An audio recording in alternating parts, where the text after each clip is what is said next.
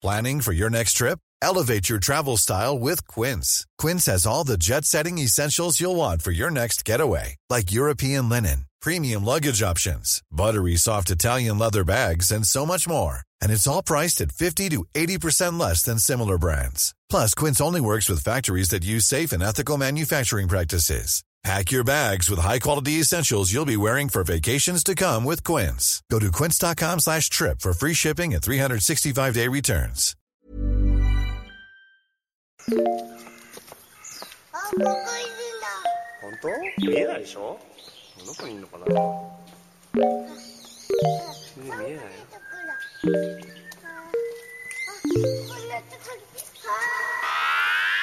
I miss you. Good day, Internet. It's Monday, November 25th, and I'm your host, Rob Zacny. Today I've got a 2-for-1 proposition for you. For the first half of our show, we've got an interview with Harebrained Schemes' Mitch Gittleman, where we talk about the past and future of Battletech and his own past and future in the games industry. And then in the second half, Austin and I are going to discuss our experiences with the latest Battletech expansion, Heavy Metal, and talk about where we're at with that franchise in light of my interview with Mitch. But first, let's get to that interview. Last month, I attended Paradox Interactive's PDXCon 2019 in Berlin at Paradox's invitation and at their expense for travel and lodging. You may have already heard our interview with Paradox design director Johan Andersson. Mitch was also there promoting the Heavy Metal expansion for Battletech, but we had a chance to discuss where he's at right now in a long career that has taken him from FASA to Microsoft to Paradox and a lot of places in between. Overall, where Battletech stands right now as a franchise, as an IP? I would say that it's gotten a resurgence, which is really cool. If you look, the board game guys are here from Catalyst, and they've just started putting out all new Battletech stuff, new board games, new stuff. There was a giant Kickstarter for them, too, so I'm excited for them. I'm excited for board game people, you know. That's where we started, right?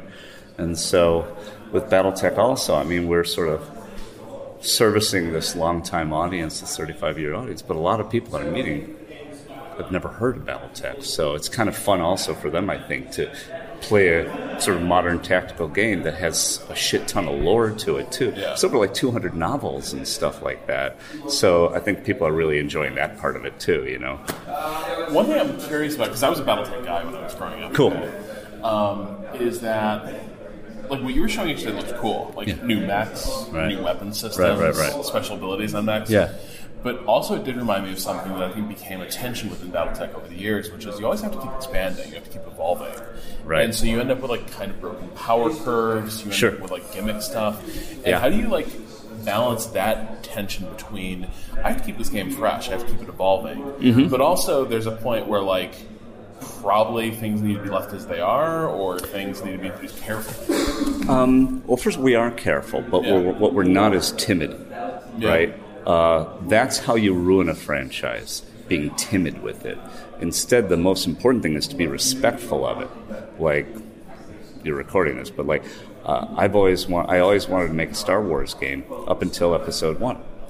And then it's like, I'm totally uninterested in this anymore. And I'm seeing The Force Awakens and all that shit, but it's sort of like, it's part of pop. I'm no longer that. It never went back to where it was. It doesn't have my heart anymore the way it used to. With Battletech, you know, that's why, like, all the new special equipment we're putting on all these mechs is all designed to reinforce the lore.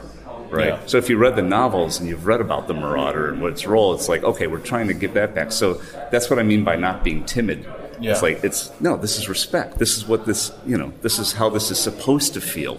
This is how we always wished it would feel. We, at least, you know, the design team. This is the way we always wished it would feel. So I think that's how we're doing it. And then there's that coil beam, if you remember, and that's one kinetic energy recovery. Right. And here now we give some more use to light mechs so that they're more valuable later in the game. You know, so I consider that service. Now, I'm curious, how obligated are you to hew closely to the canon built over the years? Like, because one of the things I noticed I'm not contractually obligated, if that's what... No. But here's the thing. You know who Phil Spencer is, right? Yeah. All right. Phil's a great guy, for real, in real life. He's just this great guy. And we were talking at lunch one day, because, you know, I was a long-time Microsoft guy. And after I founded Harebrained Schemes, he and I were talking. He's like, you guys are stewards of this franchise. You're stewards of Shadowrun, and I never worry about you. And that's, I guess, one of the reasons why there's no contractual obligation. We just think of it as, I don't know, our role. You know, it's just part of the mantle. It's like, okay, we're BattleTech developers, therefore we should behave like BattleTech developers as opposed to some people that make superhero movies that maybe, you know, it's that kind of thing, you know. I take this shit too seriously. We take it too seriously. But one thing that sort of struck me as I was playing the BattleTech campaign, for instance, is like, it's recognizably using the same settings, the same period as 1925, 1928, before the Fourth. All the great houses exist. Yeah. But what was interesting was, I remember, because I actually went back and I read the Stackpole Warrior trilogy a long ago. And it's amazing how much back then BattleTech was very much like House Davian, the good guys, and House Lau, these mustache-twirling villains. Yeah. And what's really interesting is, like, the BattleTech game you guys made isn't quite so Manichean, I suppose, in terms of how it depicts sides, and also it's a little more like critical of the great houses in general. We think of it as Game of Thrones in space in a lot of ways. It predates Game of Thrones, by the way. So, but I'm curious, like, to what degree do you view some of those like old story beats as like open to reinterpretation or revision as you go? Well, they did get reinterpreted in a way because later on, Davian was the good guys, but then later on there were novels and things like that that they were, you know, they were on the other side, and you were looking at it from a different perspective. You know, instead of the vanquisher, it was the vanquished, and seeing it from their perspective. And for us, and same thing for Shadowrun, you know, we see things as, what if this was real? These are real human beings. You know, stories can't be black and white. Even our story, which is pretty black and white, the story of Command, her uncle, it's pretty black. And yet, no, we still put nuance in, and she's wrong during the story, and she learns really hard lessons. So I just think of that as a gentle, modern update. Just very gentle, just, wait a minute, our point of view versus the 80s, you know, has to evolve. The world is way more connected than it was back then, and we have to take other people's points of view into it. And that's our worldview at Harebrained Schemes. It's important to us, you know, not to represent, but we're humanists. You know what I mean? And it's not just like, we can't do mustache twirling. It just doesn't work for us. You have that context of, like, you worked at Microsoft Games during, like, a pivotal period. Dude, one day I should show you, because when I do speeches and stuff like that, you know, I do public speaking a lot. When I put up the slides of, here's what I've done and here are the roles I've had, it's really stupid. You know, it's like, because I've been in startups and indies and megacorps and now this sort of Paradox thing is fascinating. I've been a publisher. I'm sorry, I didn't get you. I just think it's fascinating how many different... That's kind of the context for... The perspective's fascinating. Yeah, and where you're at now in terms of... honestly, this is kind of just a more reflective question, but like in terms of where you're at right now, is this sort of the best destination you've had in games, or I'm really glad you have that. I really appreciate that question. Here's the answer, because I know the answer because it happened to me. Once we sold the company to Paradox, right? We were going through, and of course there are growing pains that happen whenever you join companies together. That happens. And I was just thinking, what do I want? What do I want? I'm laying in bed one night, and like, I got to decide what my future is. And about 3 a.m, I go, I know exactly what my future is. This is exactly what I'm looking for. This is what I've always been looking for. I have a studio filled with people that I interviewed every single person in the studio, right? You know, every single person is handpicked. Right, that's a big deal because I've inherited a lot of teams and I've had to blend different teams, and that is nuts. So we have a culture that we created from scratch. Everybody in it is handpicked. Now we have a stable platform from which to make games with Paradox. We've got these business people, we've got marketing people, we've got, you know, all sorts of really smart people there that really understand what collaboration is and want to do it. And so this is singularly the best part of my entire career right now. And I'm turning 55, and I feel like, Autumn is awesome. You know what I mean? It's really cool. It's like, oh, shit, the leaves are falling and it smells great, and this is me right now. So, yeah, you hit me at just the right time. In terms of your approach to that, like, on the one hand, you, like, clearly yesterday, for instance, you're not the lead designer on New Battletech. Oh, no. Like, this stuff falls to the team. To people junior to you. I'm curious, how do you balance that role between, like, one of the things that always impressed me that, like, Sid Meier did, right, was step back and, like, cultivate talent, but don't necessarily be, like, parachuting in on people's projects. How do you walk that line? Like, what's the line between, like, clearly you love this shit. Clearly you enjoy weighing in. But also, you got to let your team grow and run and develop. So how do you walk that line? Well, luckily, over 25 years of this, I've learned how to do it wrong. Right? Before I was a game developer, I was a management trainer.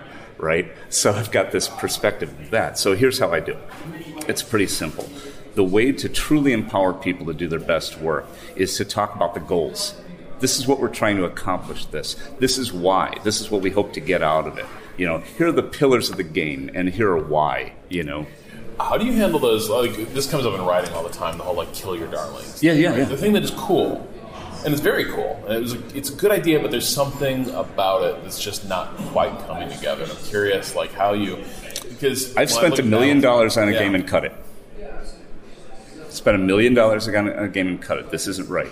That happened. Yeah, fun. And there's a lot of good stuff there. It just the work is fantastic. As a matter of fact, we've had features. You know, it's like, this is good work.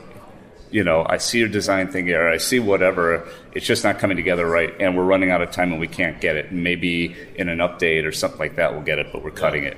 And the team, because of the way because of the people we've hired, and because of the training, and because we're all goal-oriented, they're just very production-minded. Sometimes I've had people come to me saying, we got to cut this feature. Their favorite feature. They have to cut their own, and they get nothing but support, because I'm a former producer. I know, you know. So very little self-deception.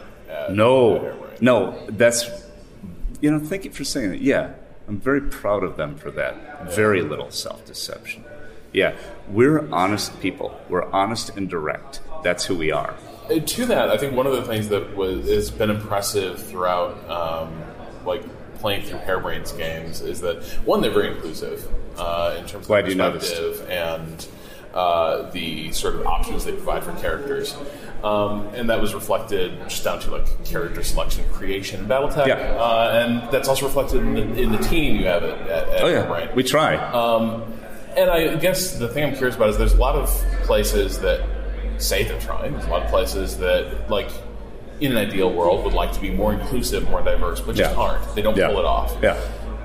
Looks like Harebrained has broadly succeeded in this. Like, what's the difference between, like, having good intentions and, like, falling short of them and doing nothing versus... I actually have an answer for that. First of all, everybody pulls everybody else along. So if you want to be inclusive, some of the people we've hired actually are kind of experts in inclusivity. Right? So now we bring somebody in who is actually, you know, a member of an underrepresented, I don't want to use the minority, a group, an underrepresented group. And then luckily they know how to think about that. And the secret of this whole thing is never thinking you understand. Never thinking you got it. It's never the way it works. You're in a constant learning mode. You're in a constant growth mindset, right? And, you know, I fuck up all the time, right? And you don't apologize. You just correct your mistake and move on, right? Because nobody wants to hear a fucking apology. They just want it fixed.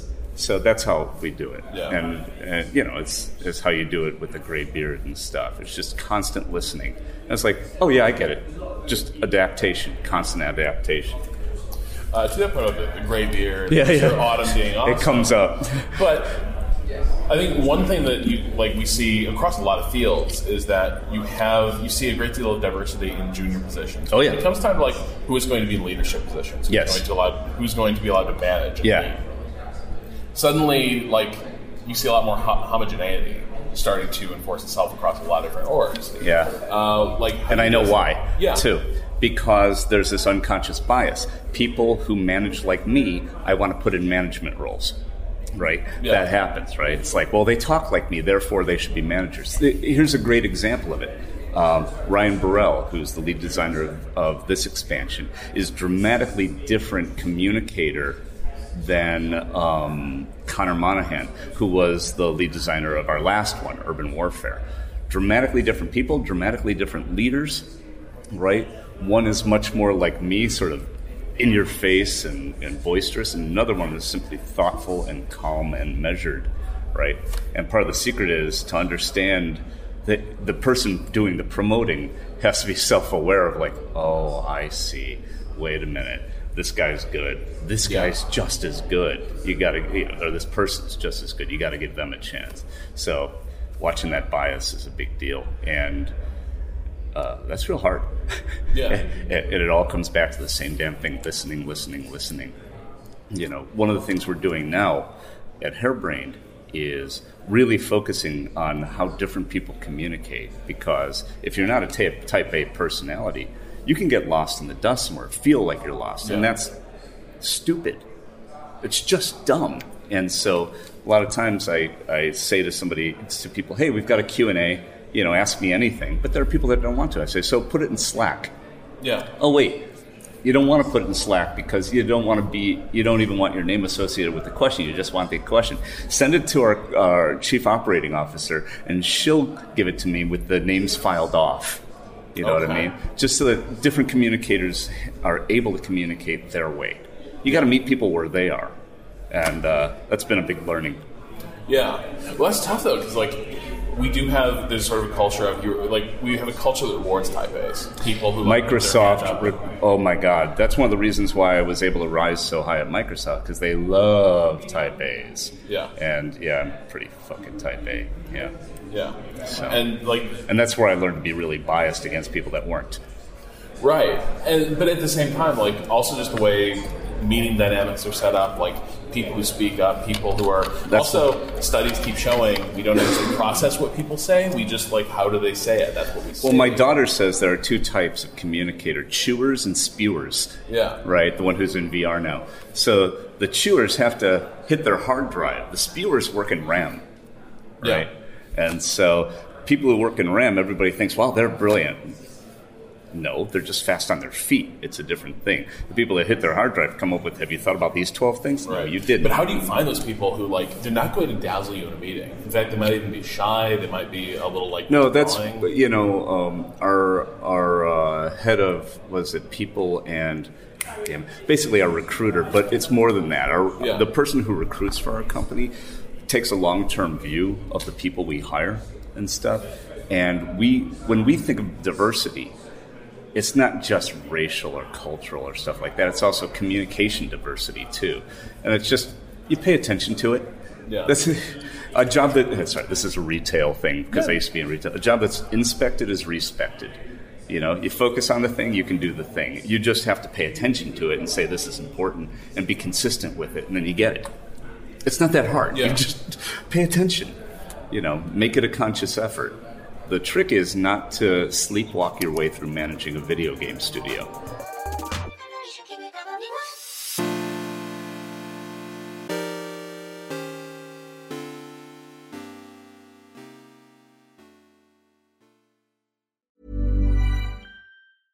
When it comes to your finances, you think you've done it all. You've saved, you've researched, and you've invested all that you can. Now it's time to take those investments to the next level by using the brand behind every great investor, Yahoo Finance. As America's #1 finance destination, Yahoo Finance has everything you need, whether you're a seasoned trader or just dipping your toes into the market. Join the millions of investors who trust Yahoo Finance to guide them on their financial journey. For comprehensive financial news and analysis, visit yahoofinance.com, the #1 financial destination, yahoofinance.com.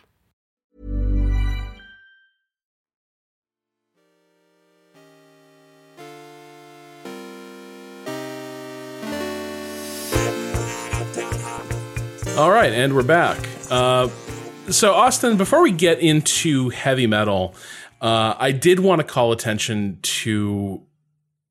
I enjoy how forthright Mitch is in a lot of places, and he's very off the cuff and very much somebody who is super into the same nerd shit that guys like us are. But it was also very funny as we were talking about representation and diversity, how as Mitch is sort of focusing on making sure that there's an inclusive culture, it's hysterical to me that also he cites two white male expansion designers that he's worked with on ongoing BattleTech development. And I think it's kind of a revealing thing, right? Because there's a lot of people, I think, who want to do the right thing, want to evolve their workplace in the right direction. But also when you're like, so who's in leadership positions around you? Well, the irony there for me is like, there are people on that team that you can point to who are, who would fit the bill for diversity in leadership positions on that team. As far as I know, Algernon Bolden is a black man who is like the lead programmer or lead engineer on BattleTech, and Kiva, I forget her last name, Kiva Magan was like the gameplay lead on that game, and like that is those are leadership roles in a real way. She was lead designer and she's a trans woman, and it's like, point to those people who are awesome and who I've seen you work with on stream before. So like, like you said, revealing in some way, a little awkward maybe, but.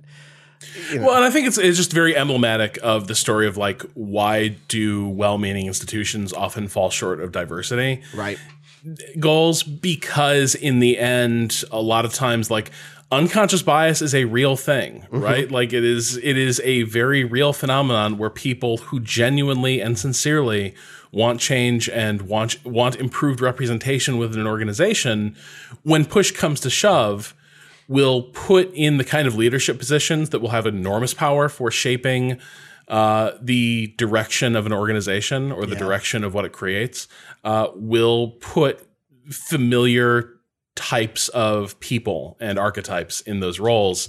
And it can be really frustrating to see there's always this emphasis on recruitment for diversity, but never a corresponding emphasis in career development for diversity. Right. And I think that's just a broader problem. This is not a harebrained schemes problem by any stretch of the imagination. I think this is an organization that does try to do this stuff right, but it is revealing because even there you encounter some of this phenomenon. Yeah.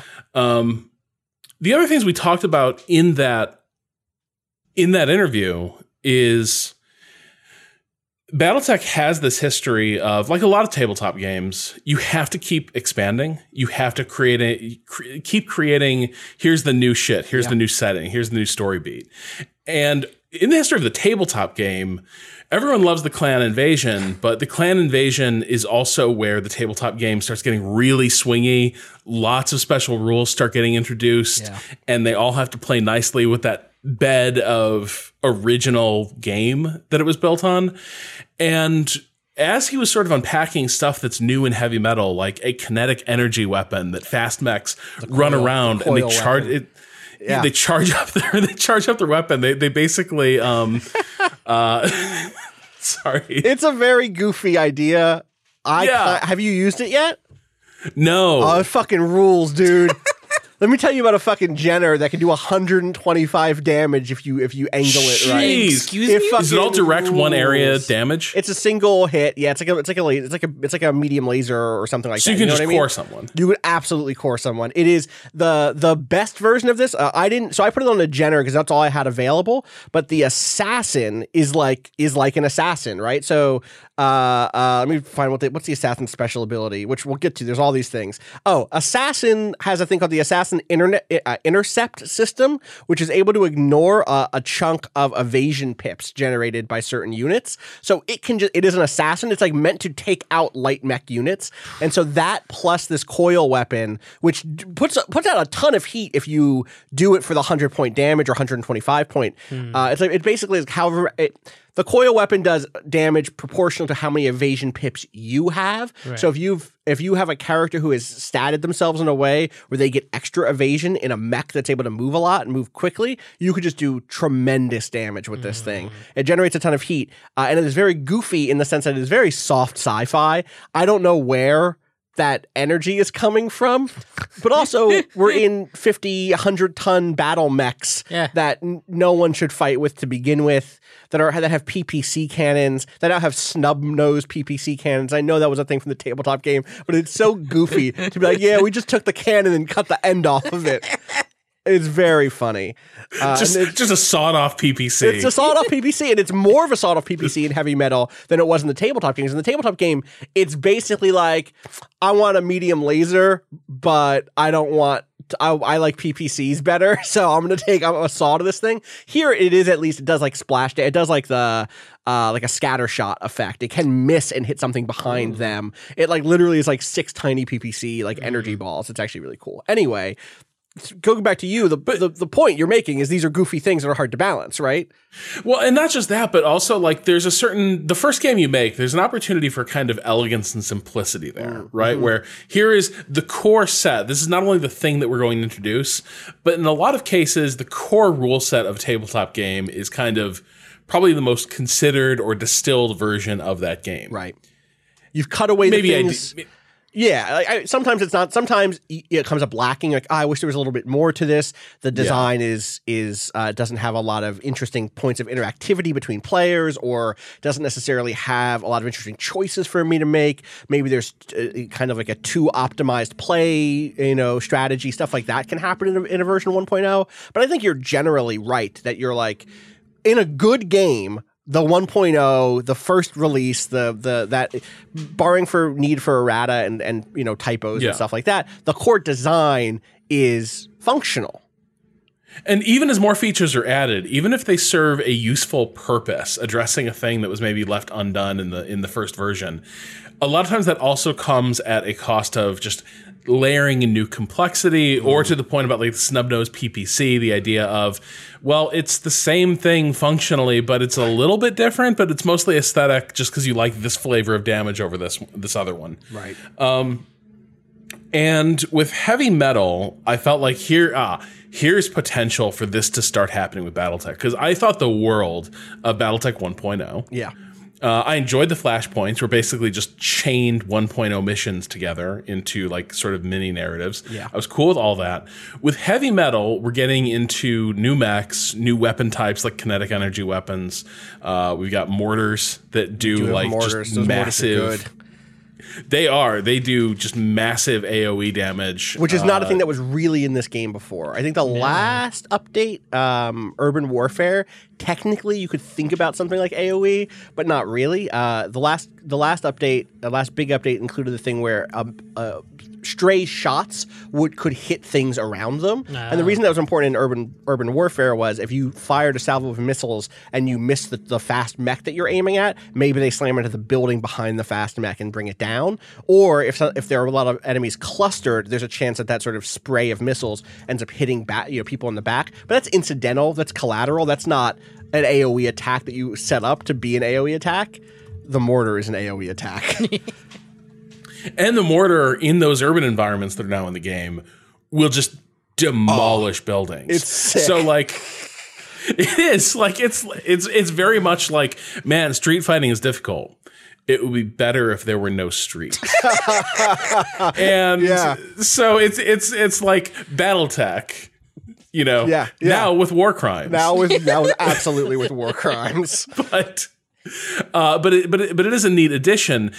But just looking at it sort of from this position of simplicity or straightforwardness, I'm also always waiting for that jumping the shark moment, right? Because there were moments with the BattleTech tabletop where you'd see stuff implemented in the game when you realize that like Gauss rifles always had the chance to do a one-shot headshot kill. That's it. Of just about any mech on the table. And the odds were long, but they weren't that long to get that to happen. And once you realize that could just happen, it was kind of frustrating. And so I'm always kind of waiting for the... You think that's frustrating more than fun? In the tabletop setting, I think it is. Because there's setup time. There's setup time. Yeah. You're right. In the game, I don't know, man. Like, it's fun when it happens to someone else. See, I think it's still fun when it happens to me. It sucks. I love it. It is like the core of this design for me is that, 1 in 100 It's not one of the 100 by the time you get up there in the levels, I guess. I guess that's fair. To your point, is that like I do get a lot of head hits in the late game because enemies are stacked and are able to fling missiles at me. They don't really get the Gauss rifle that can one-shot me, but they do have AC-20s, and AC-20s can absolutely just wreck anything other than an assault, right? Yeah. Like that yes, but I guess that is the AC-20. So actually the AC-20 is a perfect example. The AC-20 was this like god tier weapon that had so many limitations in the original version of the tabletop game. Yeah. That like if you were carrying on the AC-20, you had very few shots with it, and they needed to land. Because the opportunity cost for having an AC-20 was just so huge. And God help you if while you were trying to close distance with the AC-20, you get a crit on it and you're like, great, now just, I guess I'll punch these guys with this busted AC-20. Totally. And the Gauss rifle was comparatively light. And so it was like, what if an AC-20 could just hit you from farther away than a PPC? Yeah, it's the opposite of the snub-nosed PPC, right? It's the AC-20 but at range. It's the great. And so I'm always waiting for BattleTech to like jump the shark, right? Yeah. Where it's like everything's got to be bigger, hit harder. Do you think heavy metal is doing that in a bad way for you? How much? I guess. What is your experience with heavy metal? Can we actually set up what heavy metal? So I have not played too much. Okay. Like I restarted a campaign. Yes, which is kind of a weird way to do this. I also did that. How was your experience? Probably with a poor way to do this. You know what? I think it's a good way to analyze where BattleTech is with the season pass. I think it's probably a bad way to evaluate just heavy metal. Because to evaluate just heavy metal, I had to do 3 different things, which was start a new campaign, jump into a career mode in the middle of a career, because all these expansions that they've done just slot into the game. They're not. Let me just set up what this is a little bit, and then I'll explain. The third thing I did was I picked up my post game from my main campaign, where everything's unlocked, basically. These expansions, this is the third one. There was Urban Warfare was the middle one. What was the first one called again? Wasn't it just Flashpoint? Flashpoint was just Flashpoint, right. Each of them have added Flashpoints, which are these like mini special missions, often chained together as like a mini campaign chapter. Rob, you should play the one in this because I haven't finished it yet, but I do think it's the thing you're afraid of happening is happening. That is going to be what BattleTech 2 is. We're getting the clan invasion. I haven't gotten there yet, but I'm up against Star League shit. I'm at the edge of the map. You think they're just going to skip Fourth Succession War entirely? They might, but like at the very least, they're setting up that is going to happen in whatever the next big thing is. Anyway, so they add these little mini campaigns. They add new mechs. Some new mechs get added in patches, but most of them come in these big expansions. They add new biomes. Flashpoints added jungles. Urban Warfare added urban environments, which are really distinct to fight in, and I think only really came alive for me in this set of content. They had new mission types. I think in general, one of the biggest changes between playing BattleTech when it launched last year and now is way more one-on-one missions, way more 3-sided fights that are really dynamic and really fun, and there's been a lot of me like maneuvering to try to get 2 different enemies to fight each other more than me. Or like these temporary alliances are like, oh shit, like we're a bunch of mediums and a heavy came on board, and it turns out that my side and the other side, the kind of third spoiler side, have targeted that heavy together or whatever, right? That stuff has been really fun. And then in this specific case, heavy metal, the big stuff has been one new Flashpoint campaign, a bunch of new like random missions in the bucket of missions, a lot of new events because you're on this mercenary ship and you're going to and fro, and they're like little events will pop up, and then a ton of just new mechs with unique abilities and unique equipment. One thing that's interesting if you're an old school BattleTech fan is I think most of these are unseen, which was a class of mech that, I mean, so if you're an old school BattleTech fan or you like 80s, 70s and 80s, really just 80s mech anime. A lot of these are just straight up from Macross or from Dogram. Shit. That look up the unseen in relation to BattleTech, and basically what happened is in the 80s they licensed a bunch of these designs straight from a kind of like anime licensor. And then found out maybe that licensing wasn't necessarily legit. It was complicated. And Harmony Gold, who has the license to Macross and refuses to ever put it out in a reasonable way in the US, only releasing Robotech instead, There was a settlement, and they stopped using those designs. And now, because of recent legal stuff, a lot of those designs are back in. Some of them have been modified. And so there's like a bunch of new mechs. They're not all heavies. I thought they'd all be heavies and assaults when this was first announced because it's called heavy metal. But there's like a light in here. There's a couple lights. There's a medium or two. And the big thing is they each have a special mechanic. They each have one special piece of equipment that makes them more like Gundams in the sense that they're very specialized and they have that sort of like, oh, this is the one that does blank, right? So we already talked about the Assassin, which has the intercept system that makes it better at attacking mechs that have high kind of evasion ticks on them. Like they have evasion, whatever, chevrons. The farther your mech moves, it builds that evasion tick. It makes it harder to hit. It makes it harder to hit. There's one, the Phoenix Hawk has a thing where like it can jump further and it does more damage when it lands. So you're just hopping all over the battlefield. The Vulcan is really interesting. One, it looks like a fucking linebacker. If you were listening to the current Friends of the Table stuff, The Road to Partisan, I imagine that Memphis Longhand's mech looks just like the fucking Vulcan. If you just heard me say the name Memphis Longhand and you were like, I got to listen to that, you should look up Friends of the Table. The Vulcan does more melee damage, and it has a thing where it's like the all the support class weapons, which are normally only things that fire at super close range, get like 90 meters of extra range. So suddenly like small lasers are pretty fucking good because they're pretty heat efficient and they do 20 damage and you can get into that range pretty quick. Stuff like that. There's question. Yes. What are these all the heaviest class? No, that's what I'm saying. They're all spread. So like the Assassin is a light mech, the Rifleman, the Phoenix Hawk and the Vulcan were mediums. It's like 2, 2, 2, and 3 or something like that. Some of them are terrifying. I've had to fight the Archer twice, and each time it's fucked me up. The Archer has a thing called the Missilery Suite, which gives better damage from SRMs and then better LRM clustering. So, like, you know how the long-range missiles in this game do this, like, each one kind of rolls a die to get a hit, right? This ensures that they tend to hit the same piece of the mech more often, which means like, if you want to shred someone's arm off, you can do that in this mech.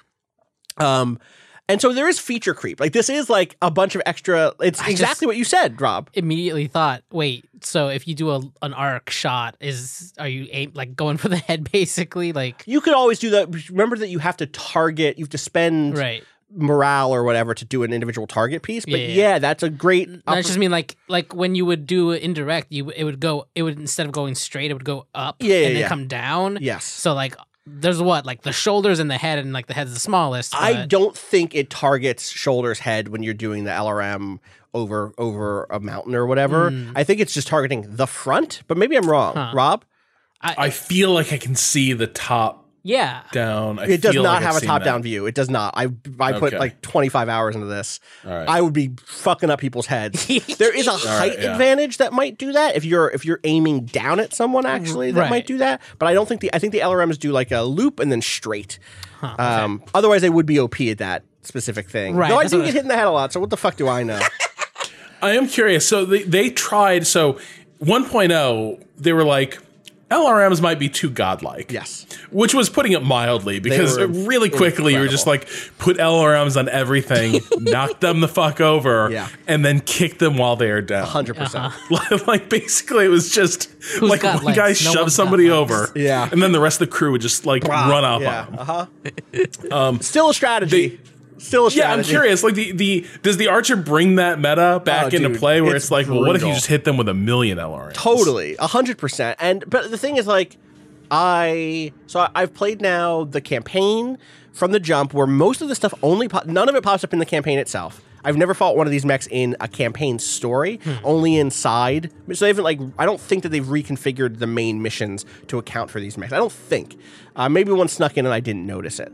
Where I'm finding them is in the side story stuff and in the store, which is one of the other big changes. They filled the stores with just good end game stuff, or good stuff according to what the planet is, and they really turned up the dial on what you'll find. If you go to a planet that's like former Star League, planet, you're gonna find lost tech there. You're gonna be able to find a Gauss rifle or ammo for a Gauss rifle. And it very much feels like it's settled into place like MMOs do, where you're like, all right, we're making this game for the people who are still playing BattleTech. they lost the Gauss rifle. I want them to be able to get the fucking Gauss rifle back. That's what the build is. This is where I something I do kind of like. I contain multitudes. Yeah, I know I said that like too much complexity muddying up the clear relationships of the 1.0 version is bad. But yeah, something I do like is that another thing that has happened is that there's so much more room now to specialize your mechs in ways beyond pure loadout, in ways that will like encourage different tactics. So in the fiction, there was always this idea of, you'd introduce, for instance, the concept of like, this is a command and control mech. Mm-hmm. But in the rules of Battletech, that is a meaningless concept. The command and control is the person pushing the little standees around the table. Like, that's command and control. There's no idea of a mech fulfilling that role. Yep. But now there's a lot more gear that you can put on that is not purely weapons, that will have squad effects, will have individual mech effects, and might encourage you to experiment with different builds. One thing that I grabbed pretty early, I found pretty early on, was I found a cool heat exchanger. That thing is dope. That cuts 10% of the heat output on weapons. What? Yeah. Yeah. It doesn't. It's not a. Yeah, go ahead, Rob.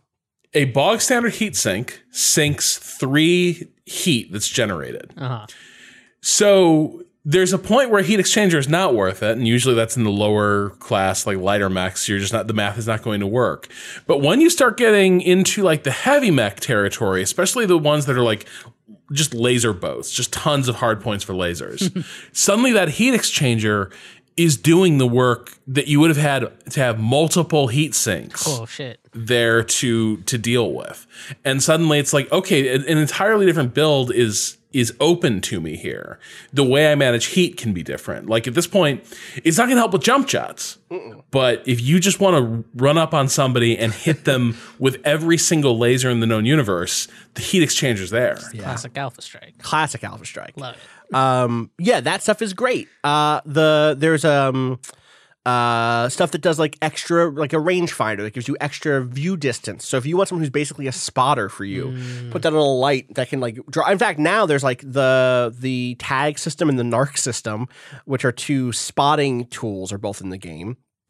Tag is like a medium laser, but instead of doing damage, it makes it so that whatever gets hit by it gets 10% more damage from anyone who hits it that round. So if you have like a light that's out of heat because it just blasted its coil laser or whatever, the way I do, you then can tag instead, and then that is suddenly this kind of command class mech that's all about raising between that and having a rangefinder so it can see things far away to kind of target them for your missile boat in the back. All that stuff I think works to do exactly what you said, Rob, which is like it opens up the complexity away from just I think about this game a lot as being hard to introduce people to because it's hard to communicate what makes a mech, because what makes a mech in Battletech, and this is old school tabletop Battletech, is how many hard points it has, where those hard points are they on the arms for extra stability? Are they on the body for not that? How heavy is it? How can you kind of manage the weight, its kind of weight capacity with what its needs are for armor? What really separates a Shadowhawk from a Griffin, right? And the answer is like, if you play this game, you can work out what that is. But I'm just showing it to a new player. Like, these are 2 medium mechs. They got some shit on their shoulders. How do I differentiate that? And so on one hand, you're right that it's adding a lot more complexity to where you could be like, if you're high level, you can start picking that stuff out. But what I like about the idea of these special mechs that have something built in is that when you see for the first time the Rifleman, which has a system called the Rangefinder Suite, which reduces long-range attack penalties and which extends its view distance, like, that's a sniper. That mech is a sniper. I'm going to put long-range attack stuff on this thing and make it be a sniper. I almost wish that some of that stuff in a Battletech 2, I almost wish some of that stuff would be, if not built into every mech, give every mech a quirk like that, maybe, at least be like, oh, this would be a place where you would put the Rangefinder Suite. This is a great mech for Coil M or whatever it is. And I know that this stuff already says like Skirmisher Brawler. Like, it already gives you like a breakdown of the way the mech is supposed to be used or whatever, but these specific mechanical abilities help you conceptualize what those mechs could do on the field for you so well. I really, really like that stuff. I contain multitudes too, but most of my multitudes are like, yeah, that rules. Put more mechs in it. I think something else as I come back to this, and there's this new stuff. So I think actually a non-trivial thing, there is a lot more battle tech in this game than there was the last time I spent like serious time with it. There are a lot more maps. Yeah. It seems like it's pulling from different scenario setups that I've seen before. For instance, just before we recorded, I had a milk run. Go so fucking sideways for the dumbest reasons. So I had a mission where it was just like the Free Worlds League was like, go kill this diplomat. And I just Free World League. Oh, this world is fucked. Anyway, continue. Look, we love sovereignty, but not for everyone. You know how I feel about autonomous nations. But so I take this assassination mission. This is literally right after you've done the Pirate Queen shit. And this time they gave me 2 heavies out of the gate. Ooh. They gave me a Centurion right away, which I like. And this was, I don't remember this being scripted, but it was Yang telling me that, oh yeah, aboard the Argo, we found the Centurion. And I was like, interesting. Did I just get a Centurion randomly last time and I have no memory of it? I don't think so. They gave me basically a stripped down like Centurion chassis, no weapons. And then I got the Pirate Queen's quick draw. So your first like heavy. And I'm like, cool. All I've got is this easy mission to go kill this diplomat, light escorts. I'm just going to wreck house here. And I set up my squad, roll out, and it's a mountainous jungle map. And so far so good. And then I see a fire starter. Okay. And then another fire starter. And then another. And it's all like the way I'm positioned, I can't get any range. Like this entire thing, I've got this like sharpshooter build for all my units. And we are fighting over these little ridges covered in freaking foliage. And it's hot and the lasers are not efficient in this scenario. Yeah. And so it just becomes this nightmare of watching my brand new quick draw.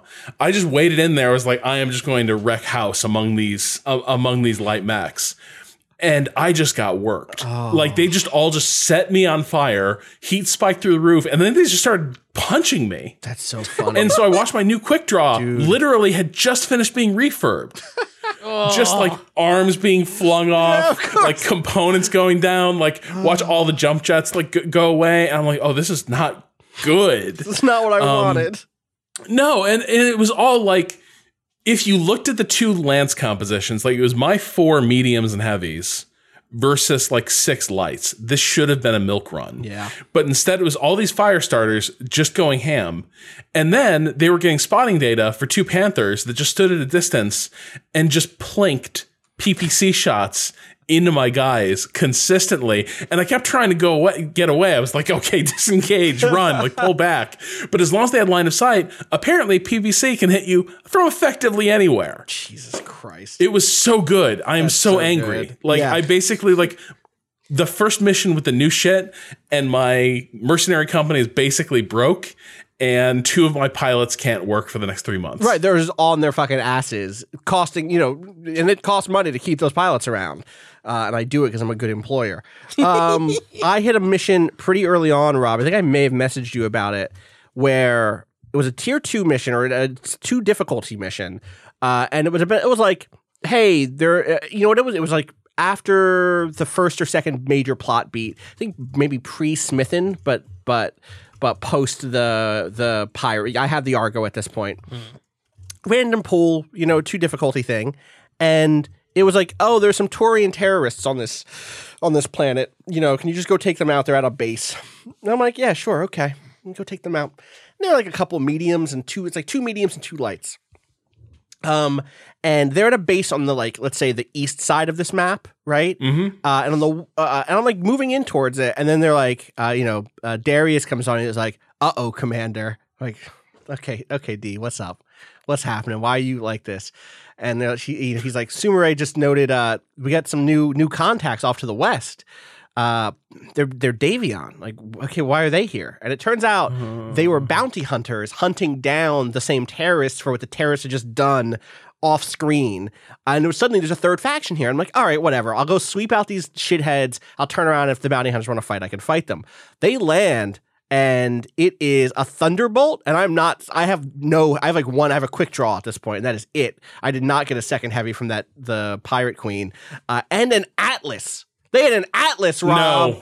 And I'm like, what the fuck are you doing? People listening, an Atlas is an assault class, super heavy, way too early to fight this thing. And a Thunderbolt is already going to push me. A Thunderbolt already is like a good mid-tier heavy mech. I love the Thunderbolt. I'll rock a Thunderbolt till I die. Fucking Atlas showed up, and I have like them on my west, and on the east is on the west they had this plateau. So I was like, okay. And then this was like a really interesting tactical puzzle for me. Because if I get caught in the middle, I'm getting pinced, right? But I also don't want to put them both on my front where they're turning around and punching me. And so I had to like use this plateau to lose sight of as many of them as I could, hold out for them to engage, and then sweep in behind the Atlas and just try to pop it from the back as hard as I could. It ended up being like a tough fight, but I ended up like making it work, and it felt so Holy shit. good. You got the Atlas with I got one part of the Atlas. I could not get the whole. We killed it. Oh, no, I mean, you killed it. Oh, yeah, we absolutely killed it. That you won is... killed it. It was incredible. It was like, this is you have to understand, I came back to this game, and I started playing the campaign feeling like, starting this game from the beginning again is weird. Like, I don't have any of my toys. I don't have any of, like, the stuff. My characters aren't particularly good, so my hit rates are shit. Like, all that stuff that's like, And then this mission happens, I'm like, oh, wow, I'm all the way back in. Like, this is the good Battletech. This is mid-game Battletech. I have enough toys to play with. I have enough tools at my disposal to solve an interesting crisis, and this is a moment that I didn't happen the first time I played the game. So to your point, Rob, like, yes, Battletech as a game, I think is in a really good point to play it as like from the jump in a way that it wasn't last year. I like that. That game was my game of the year last year. Yep, I think it's way stronger now as a product. It's also way more expensive right now if you wanted to buy everything with the DLC. Yeah. But it's DLC I'm playing. I never play DLC. I'm the DLC hater. I cannot do it. Like, I do not ever jump back into a game. And this completely has me.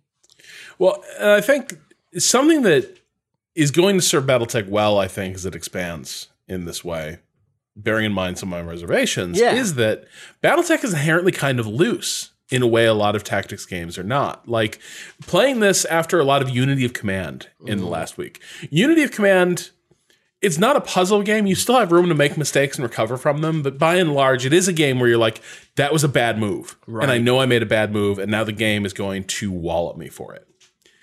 Battletech is a little bit more of an accretional process in terms of how battles go. Like, you can make a bad move and you will pay for it, but the point of having a battle mech is that it can absorb punishment for making bad moves. Right. You've just made an inefficient move, and you'll pay in money and time to the point in your review of the game, the fact that, like, you're watching money flaking off, your mech. Like, mistakes are time and money. Yeah. But what you don't have is this, like, hard counter or one mistake is guaranteed fatal or a disaster.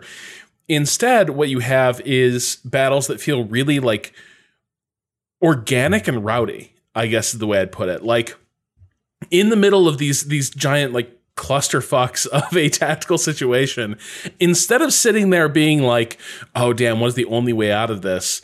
Battletech is kind of a game that encourages you to be like, you know what, fuck it, everyone close and engage, just beat the shit out of them. Yeah. Let's, we'll win it ugly.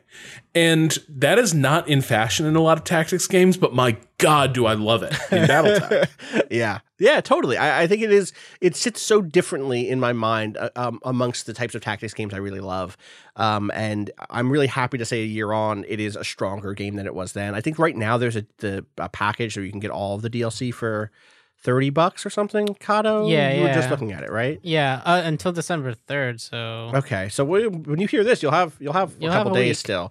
But it's the whole game, including all the DLC, is $44.99 right now. That's a good deal. Just the DLC, if you already own the base game, is $33. Yeah, so. totally. I feel like it's in some ways it's a tougher offer to make for people who've played all of this stuff to completion. Like if you try to wring everything you could out of Flashpoint and Urban Warfare, Heavy Metal's good, but is it that good? I don't know. If you missed BattleTech or you only played BattleTech at the launch, getting all of this DLC produces so many distinct new environments to play in, so many new mission types that like I think that does add up. And I also there are some small things that feel like the sort of balance changes that are really clever in a sense. So like Urban Warfare, I think it was Urban Warfare, came with the Raven, which was the first of these mechs that has a kind of a built-in special system that had a kind of like an electronics countermeasure thing that could kind of jam. It could hide all your mechs and it could keep you safe from hide them all visually unless someone was inside of a certain cone or certain radius, and made it harder to be hit by indirect fire in general, or maybe even possible to be hit by indirect fire. Except now there's mortars. So like having people put together in a tight space is just you're a walking target at this point if you happen to come across a mission where someone has a mortar. And that is a really fun balance change. I will say none of that stuff is in the verses. Like they didn't put any of this new stuff in the verses, which seems weird. I don't know if it's a balance thing or what. But I'm a little like on that. What were you going to add there, Rob? I was just going to ask your feelings about the flashpoints overall, because they keep adding more flashpoints as well. I like them. Me too. I like them. I miss the pomp of the main campaign a little bit. Yes. Did you feel the same way? Like, yeah, like seeing the opening titles, which now call it BattleTech Restoration. Yeah. Which again, I do not remember the game being called when it first launched. Right. No. So part of me when I see that, I'm still hopeful that like, hey, maybe before we see BattleTech 2, we get something like BattleTech. The fourth Succession War. Yeah. Yeah. But I think the thing I dig about it is just the flashpoints, the whole conceit of there being like chained missions is so valuable here, because so much of BattleTech is these one-offs, and it's still great as a one-off. I find the flashpoints, what they add is a harrowing element that was sometimes missing from BattleTech, where it's like, okay, we got through that part of the gauntlet, but now we have to get through the rest of it, and I don't know how, with how banged up these forces are, how I'm going to do that. But sometimes it's really fun to have to like play it from that situation rather than always going in fresh with the mechs and mech warriors that you've rested and waited for. Yeah. Yeah, I think that's totally accurate for me too. Like I also think the thing that Flashpoints add is choices, which is fun, right? Like, hey, I had one set of missions in a Flashpoint that was about helping a House Merrick squad up against some Steiner stuff and putting artillery markers down, and it was like a pretty fun mission. It was like one of those missions where you had to be a little faster than what I'd outfitted, and I was like, I don't know if I can make it across this map quickly enough. I have to get to these 3 points to drop these markers within 10 turns, and I'm really running assaults and heavies at this point, and even the heavy isn't moving as fast as I want.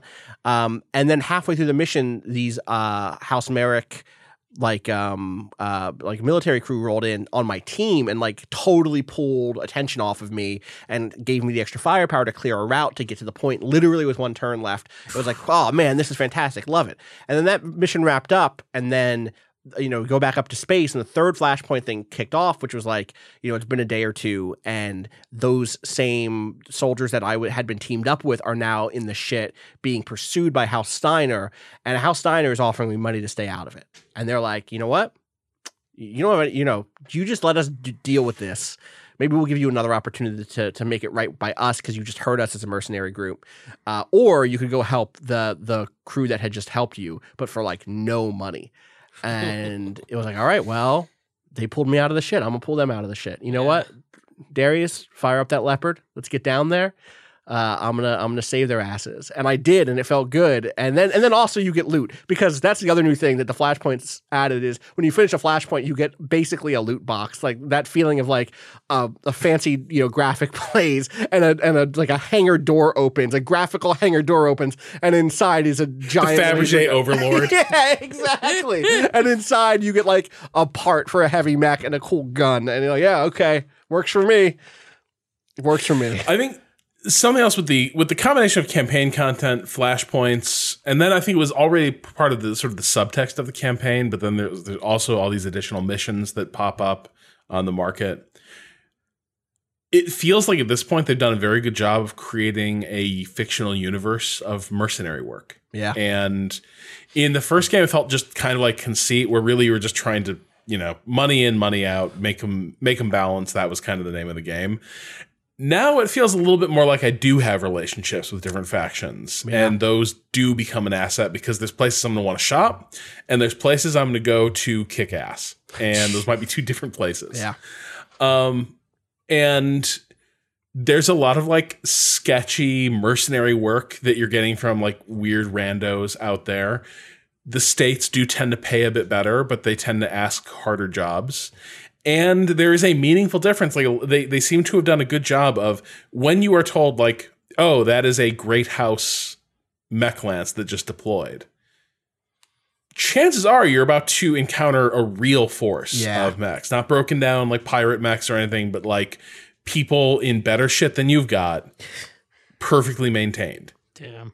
And you realize like, oh, damn, like I'm playing a lot of this game on a slightly easier setting just by virtue of like fully repairing my mechs. Now I'm facing the varsity. Yeah. I love that stuff. I also think like the new events have all been really good. The kind of random events that pop up on the Argo as you move around the systems. A famous mercenary group is trying to like headhunt one of your pilots. Like, all right, do you and it's gonna like basically offer you payment for taking them away from you. Like, do you take that payment? Do you send them off in good spirits? Do you tell them to rethink it? Love those little moments. I still wish there was more. This is like my biggest request for BattleTech 2.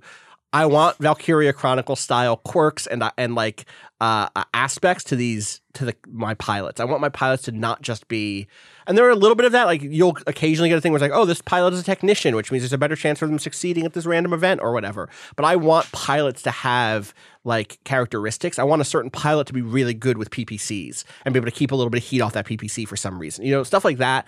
But I still think with these events, I feel tighter with this crew than I did with my starter crew. I feel like there is even a little bit more character because they pop up more often, and it's not the same, 25, 30 events. It's another 30 events from all of the different expansions at this point. It's good. And that's in like I am also trying to roleplay a little more. Oh, are you? Welcome to my heart. My new mech pilot is from the deep periphery. Ooh, okay. Goes by the call sign Ghost. Mm-hmm. But he's disgraced and on the run. Okay. Because he's perhaps a little too puckish, a little too insouciant. And so Ghost, last name Bayer, Bayer. Ah, okay. Is just out there running around the inner sphere, just doing mercenary jobs, looking around, seeing what's what. Just seeing what's what. Just trying to get a sense of the thing. Which is perfectly, mind you, in the fiction. Uh-huh. A group called Wolf's Dragoons shows up in the middle of the inner sphere with a shit ton of mechs out of nowhere. Yep. One of the mech warriors with them, Natasha Kerensky, shares a name with a famous, like every child knows this general's name. Yeah. A general who left the inner sphere in the wake of their great apocalypse and was never heard from again. This group shows up from the same direction and are like, hey, what's up? We're just here to take mercenary work with all the major political actors in the inner sphere. And this is our associate, Natasha Kerensky. No relation. Yeah. And everyone's like, yeah, that makes sense. Yeah, definitely, there's nothing weird about Wolf's Dragoons. God, it's so funny. So yeah, I mean, what I will say is I'm based on the stuff I've already seen and some murmurings. I do think that Heavy Metal is going to include a pretty heavy clan invasion nod, and set that up. People want it so bad, and I think you're right that it could go bad because it's like one of those things where, like, do you respect the fiction or do you respect the gameplay balance? And if you respect the fiction, there should be no gameplay balance. Like when the clans invade, it is a fucking stomp. They have better shit. They have a better shit and a culture built around using that better shit. And I'm curious how to tell that story. I think there's a lot of cool ways to tell that story in a tactics game. Like you've written before, Rob, about the ways in which kind of real-time strategy game levels can tell stories by putting you in various positions of power and disempowerment. I think you can do that in a tactics game. I think it might be a hard pill to swallow if you are playing as someone from one of the successor states or a smaller power caught in the middle or whatever it is. I think it'd be a really tough one, but I would love to see them try it if that makes sense. I think the reason I'm really keen to see Fourth Succession War, because I know everyone's chomping at the bit for the clans. They really are. The clans are one of those end of history threats that are really frustrating. Like, we have to get all the forces on the same side. Now we form the Grand Alliance. Yeah. And it's so easy to imagine as a video game. That's the thing, right? You could imagine that game happening. Right. The narrative itself felt like a video game. It felt very and then the hero's journey is the one dude is captured. It's basically Call of the Wild, but with mechs. Yeah. The one kid from the Kellhounds is captured in the first engagement and rises from a slave to Khan of the Wolf Clan. Yeah. And just because he's so badass and his dick's so good, apparently, is the that's the Stackpole. This is what you got to live with when you're reading 1980s tabletop game tie-in fiction. But what interests me about doing Fourth Succession War instead is it feels to me like Harebrained is going back, the people working on BattleTech, and sort of questioning the way a lot of things were portrayed in that fictional universe. The great houses all seem a little more self-serving, a little nastier than they were portrayed in the novels. Life on the periphery is seen as maybe not the sort of benighted hellhole that was portrayed in a lot of the original source books. There are like valuable things and experiences out there and cultures. And I would be really curious to see them revisit the Fourth Succession War, which is basically the story of like, what if Bismarck was good? Like, what if he was really good and like sort of the Blitzkrieg campaigns against like Austria and France were totally just and good. And we were happy that basically the sort of militaristic fascists won. I'd be really curious to see them approach that source material from the direction they've been approaching BattleTech this whole time. Yeah. Right? Like how does that story look from the perspective they've adopted for a lot of BattleTech?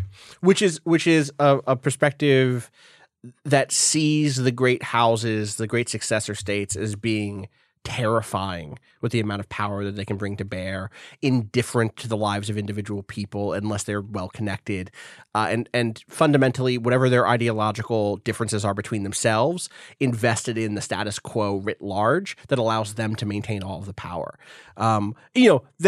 That first game is also about reinstating a monarchy. So like there is a degree of like, I'm curious. It's why I'm curious and not just confident. You know what I mean? Like there could totally be a version of that story that is just like hoorah. That is just like the They Are Billions campaign. That's the nightmare version of it. I think enough of the content is good, and enough of the team is diverse, right? That I do have. I do lean towards confidence that they could do the Fourth Succession War really well and find a perspective on it where even if they have to keep the canon events the same, you're seeing those events from a different perspective that kind of shines a light on what is actually transpiring, because maybe the player of the game doesn't have to just be someone who wants to project themselves as the hero of all time into it, you know? Yeah. And certain ideas of what strength looks like. You're just a humble mech commander showing up and be like, hey, where you want these mechs? God. We should note real quick, I guess, before we wrap up, that not tomorrow. I don't know when this is going up. I don't know when this is. I don't know. Sometime this is today. This is today. Okay, so then sometime next 2 weeks, 3. How far away is it Mech Warrior 5 is supposed to happen sometime in the future. We're supposed to start playing that game sometime in the future. Imminently. I'm so curious about that game, Rob. How are you feeling as we go into Mech Warrior 5? The fact I have no feel for what this game's going to be makes me apprehensive. I would say I am not sanguine, Austin. Yeah. Kato? When did the last Mech Warrior even come out? Mech Warrior 4 Mercenaries would have been... Okay, wait, you're not counting online. You're talking about like full single-player campaign. Yeah. Was this really the last one? Was this really the last single-player Mech Warrior game? Because it feels like it's been... How long do you think it is? Was that even this decade? No. Absolutely not. All right, I'm going to say 2001. You're damn close. 2002 was Mech Warrior 4. Mech Warrior Online... No, that's also the same year that the Mech Warrior Dark Age tabletop Clicks game came out. Nice. Yeah, there was probably a big push around it, right? Yeah. 2013 was when Mech Warrior Online came out. Mm-hmm. That game's been all right, and it's those developers, I believe, who are working on this, Piranha Games. They're using a different engine. They're using Unreal instead of using CryEngine, so they're not just like porting over stuff, as far as I know. And it has been... It's an Epic Games exclusive, an Epic Store exclusive, like Shenmue 3. That's a joke that's not going to land until Friday or Thursday or whatever. Episode. But I just want Rio to be in a mech. I just so badly. Do you know where I can find some PPCs? Have you seen the Clanners? The clans. What do you know about Kerensky? I just love his affect list completely. Oh God. That game, I was really excited for that game last year, or 2 years ago when they announced it, I think, and it was supposed to be coming out last holiday. I was like, yes. Then it was supposed to come out this spring, I want to say, and I was like, cool. And now I'm like, Mech Warrior 5 coming out in December. It's coming out in December of this year, I think.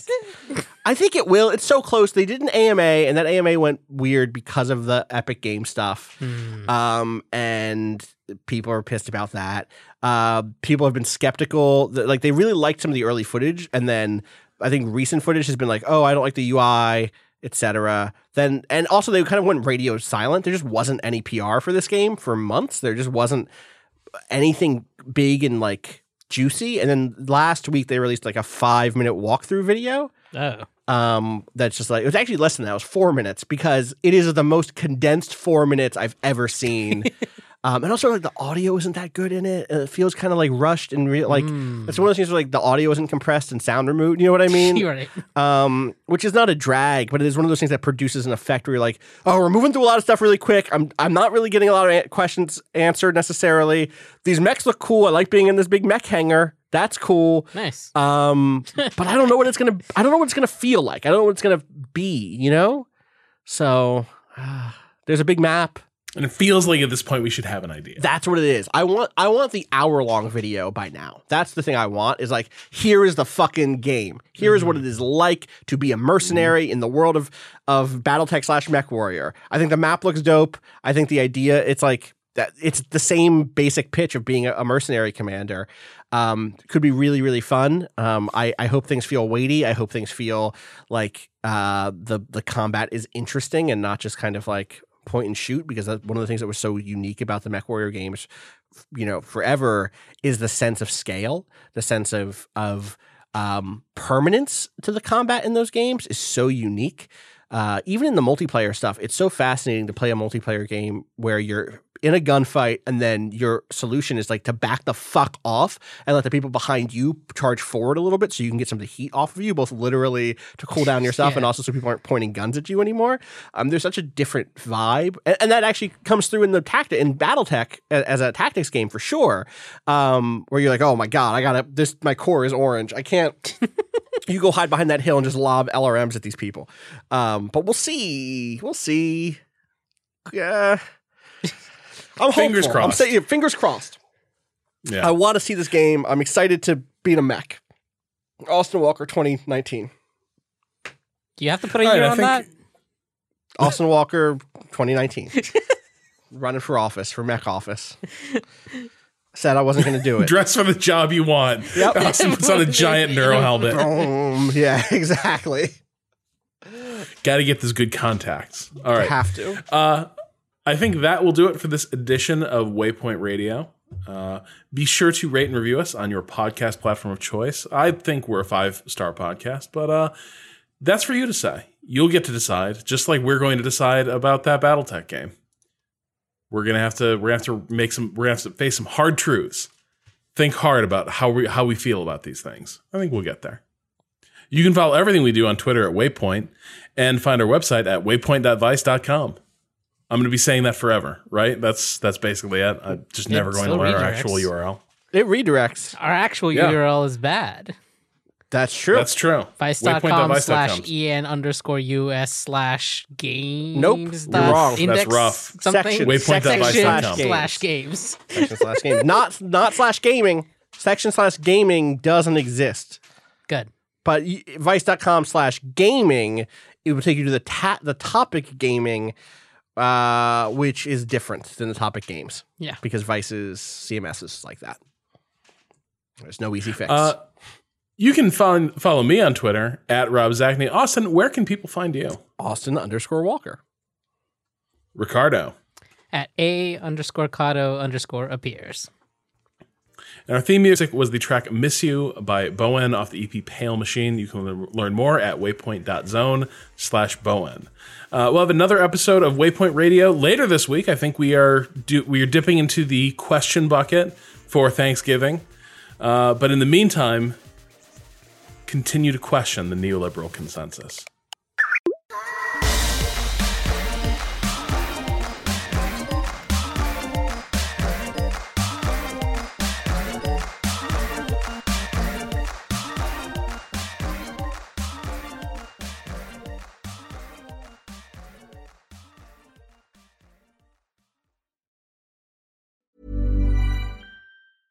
When it comes to your finances, you think you've done it all. You've saved, you've researched, and you've invested all that you can. Now it's time to take those investments to the next level by using the brand behind every great investor, Yahoo Finance. As America's #1 finance destination, Yahoo Finance has everything you need, whether you're a seasoned trader or just dipping your toes into the market. Join the millions of investors who trust Yahoo Finance to guide them on their financial journey. For comprehensive financial news and analysis, visit yahoofinance.com. The #1 financial destination, yahoofinance.com.